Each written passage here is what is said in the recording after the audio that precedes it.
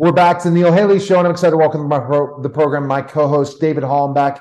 David, thanks for stopping by. I know you're excited about our guest and introduce our great guest. I mean, just some of the projects he's worked on just blows me away, and some of the connects I have run into in my career of doing over 14 years of interviews and so many celebrities. He has met some amazing people, and he's a celebrity in myself. For myself, I think consider him that with some of the amazing people he's worked with. Go ahead, David, with introducing our guest. Yeah, man, I am really excited about this. Arthur Smith, we're going to talk about his upcoming book, Reach, Hard Lessons and Learn Truths from a Lifetime in Television. Currently, and to look at you, Arthur, it's hard to believe that you've been in showbiz for 40 years. I mean, would you start when you were 10? Oh, thanks for that. No, I worked for Dick Clark, and he gave me that special serum, that Dick Clark serum, the old America's oldest living teenager. So I don't know. I guess it's good genetics, but thanks for saying that.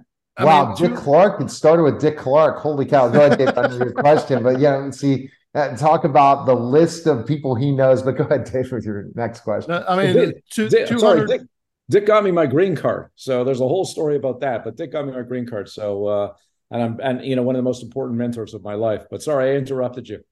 No, I mean, I was just going to touch on the 200 plus shows for 50 plus networks. I mean, you've created some of the longest running unscripted series in history, including Hell's Kitchen, the 7-time Emmy nominee American Ninja Warrior. I mean, the list goes on, and I'm just thrilled to be talking to you. The Titan Games with Dwayne "The Rock" Johnson. I mean, that's one of Neil's buddies there. So no, he wore my knee pads. I wish you need to tell him that when I was down south working in Memphis before he was The Rock. But yeah, go ahead, go with your question, Dave. That's funny. No, I wanted to. My first question for Arthur is, who is this book for? Yeah. Well, I wrote this book really for a broad audience, to be honest with you. I'm sure there's a sweet spot for people who are interested in pop culture and behind the scenes of what's happening in sports and what's happening in entertainment. And yes, it's filled with some great stories that I never told before, with Dwayne Johnson and Gordon Ramsay and Dick Clark and Simon Cowell and Magic Johnson and Wayne Gretzky. There's a lot of people in the book, but it is a memoir with a purpose. I didn't take the greatest stories I've ever had or the funniest stories, although I think they're some of the greatest and some of the funniest, or at least most interesting. But the purpose is explaining what I believe is really important, and it's been important in my life, is that the power of reach. And that's why the book is called Reach. I believe when you reach, that's your chance at achieving your full potential. I believe when you reach, you find out what you're capable of. Sometimes when you reach and you think it's sometimes outside of your grasp, you actually find out that you can do it. I believe when you reach, you realize the difference between a pipe dream and what you haven't dared to try just yet. And so every story in the book is about some connection to this power of reach, something that I discovered. I was fortunate because I discovered it when I was very young. It may not sound like it right now, but I was the shyest of all kids. I was incredibly shy. So shy, I was the kid my parents worried about. And something happened very early on in my life, and I talk about it in the book, when I was 9 years old. And it changed my life. And I was never the same. And I was 9 years old, so I wasn't consciously aware of what was happening. It was all subconscious. But it did lead me on this path. And this path, I mean, I grew up in Montreal. There was no connection in the entertainment business. My mother was a housewife. My dad was a manufacturer. So there was no connection to the entertainment business. In fact, because I was so shy, television kept me company. Television was my friend. And so I would watch endless hours of television, and I still do. I am a TV holic. My name is Arthur Smith, and I'm a TV holic. I can't stop watching it. I love content. I consume it by the tons. And all this, like I said, played out. And when I look back through my life and I looked at, what was the thing that I can draw from one thing to the next? It was this power of reach. And anyhow, that was a really long answer to a very short question. I apologize. No, But I you see, the love shy this. kid's not shy anymore. Parts. We have to have 16 parts, Arthur, for short. And when you think about specifically the power of reach, I mean, I look at it like the experiences that we have in our lives. Now, I'm 50 years old now. I was a former professional wrestler, former teacher. All the experience that I had, always constantly have tried to strive for more, and more opportunities have come through taking chances, through going and developing relationships and looking at things. How would you define people that are not doing what you say in the name, the power of reach? What do you think it is? Is not having the highest expectations for yourself, settling for less, not knowing the possibilities that can be out there for people? Yeah, I think it's a couple of things. Sometimes people overanalyze. I mean, I think, so many of the breaks that I got, especially early on, I have to admit, it came out of ignorance. I didn't know how the business worked. I just knew I wanted in. And so some of the things that I did, like my first job at CBC, years ago, I grew up in Montreal and I was living in Toronto. I was still in college, studying TV and film. I didn't know how the business worked, but I knew I wanted to work at CBC Sports. I'm a big sports fan. I love television first. Sports is my second love. And I literally camped outside someone's office for 5 or 6 hours. I didn't know how it worked. I knew I wanted to see him. I knew I didn't have an appointment. I knew they wouldn't let me in. And I waited till he came out of the office. And I mean, had I known any better, had I known what I knew years ago, I would have probably never done this. But I was so ignorant that I thought, I've got to find a way to meet this guy. And I said, when he finally came out, I said, can I have 10 minutes of your time? He says, I'll give you 5. And the 5 minutes turned into 90 minutes. And then at the end of it, he goes, what do you want to do? And I said, I want to be a producer. And he said, well, that's a good lifelong goal. And I said, no, I'm ready now. Ignorant. Once again, I am ignorant. And he goes, well, that's not the way it works. You have to be a PA, and you have to work in local news, and then you have to work your way around. And it was a whole thing. I said, well, how long does that take? And he goes, fast track 5 years. And so when I heard that, I said, well, I'm not interested. Ignorant person that I was. And that was it. And I said, okay. But a few weeks later, I got a phone call from his boss. And I was brought back to Toronto. I actually went to Montreal to see my family. And actually literally turned around the car. I got to Montreal, got this message on my answering machine, and then turned around, because I didn't have a cell phone because I'm old. It was way back in the 80s. Anyhow, I turned around, drove back to Toronto, and I had this meeting with all the executives, the head guys at CBC Sports, kind of guys that I looked up to because I was dreamed of being a producer like them. And they ended up hiring me, and I was this experiment, and I ended up being a producer, and I was very young, and ended up directing, being the replay director on Hockey Night in Canada, which in Canada is everything, and then produced the Los Angeles Olympics when I was 24. And then somehow I ended up as head of the sports division. I was president of CBC Sports. I was 28 years old. And all of this happened because I put myself out there, because I reached. And not only did I reach within that first meeting, but continually. And this has been the pattern. I believe we make our good fortune. And Neil, you're right. Sometimes, maybe people overthink it and overanalyze it to the point that they get stuck in neutral. It's too simple. It's simple. They want to look at these experts that say you need to have this in all place. Everything needs to be in place. BS. It's about who you know, going after it and asking and building and using your talents to what's your best your ability. People overthink things so much. They think they need a specific guru to, change things. And I got to follow this prescription plan. You talk to any famous person, and you've talked to a ton. I've talked to a ton. It isn't based on a specific prescriptive plan.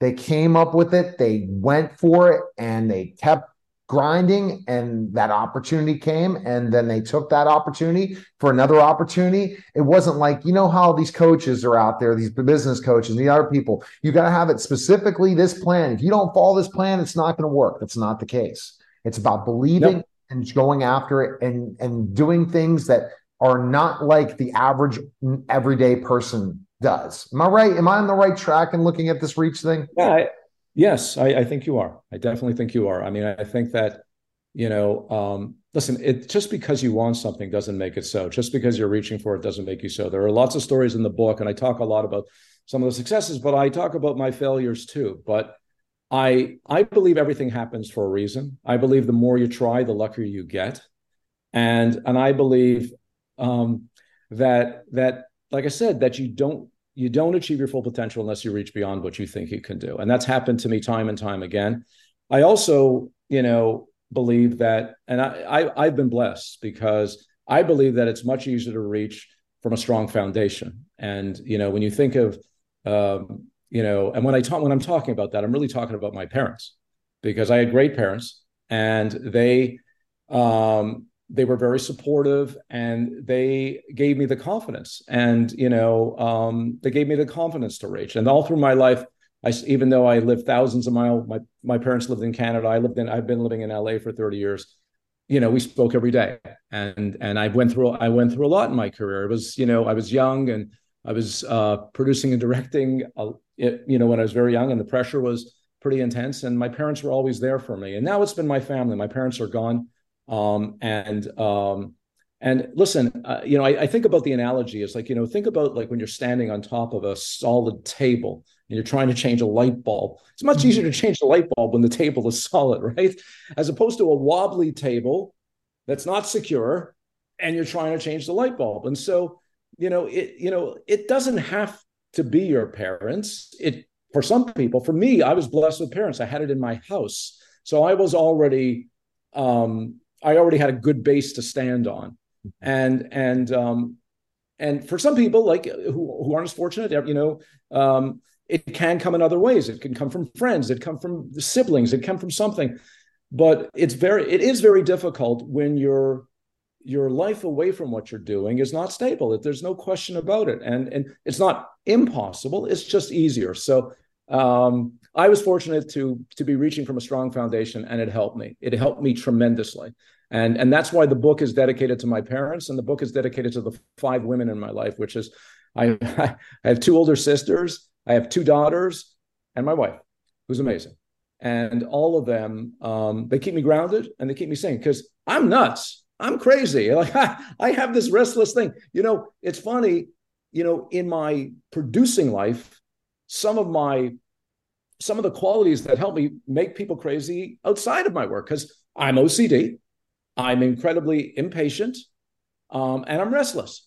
So at work, it really works well, because I believe impatient people get there faster. So I'm always want things faster. Outside of work, I can be challenging. I'm a good husband, I'm a good dad, but I'm a little nuts. My wife is the sane one, and she's amazing, and she puts up with me. There's so much to talk about. Go ahead, David, your question. This is the kind of conversation that, you could just have a cup of coffee. I come out to LA. I definitely want to hang out one point when I'm in LA. Sure. I'm 6'10", by the way, former pro wrestler, as I said. So I'm 6'10", big guy, and I got stories just like you, Arthur. But go ahead, David, your question. Well, you mentioned this event when you were 9 years old. I'm curious.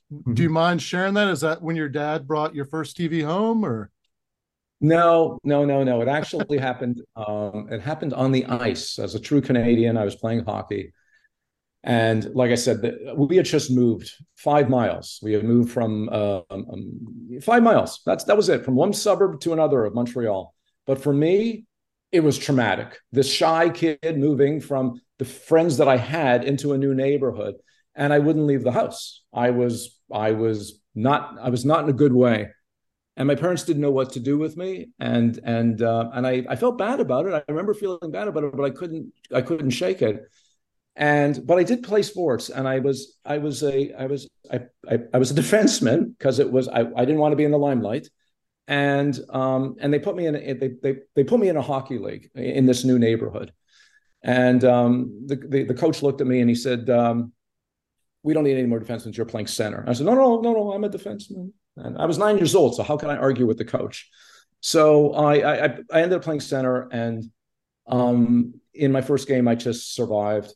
And in my second game, a crazy thing happened. I scored the winning goal of the game. And all of a sudden I had friends.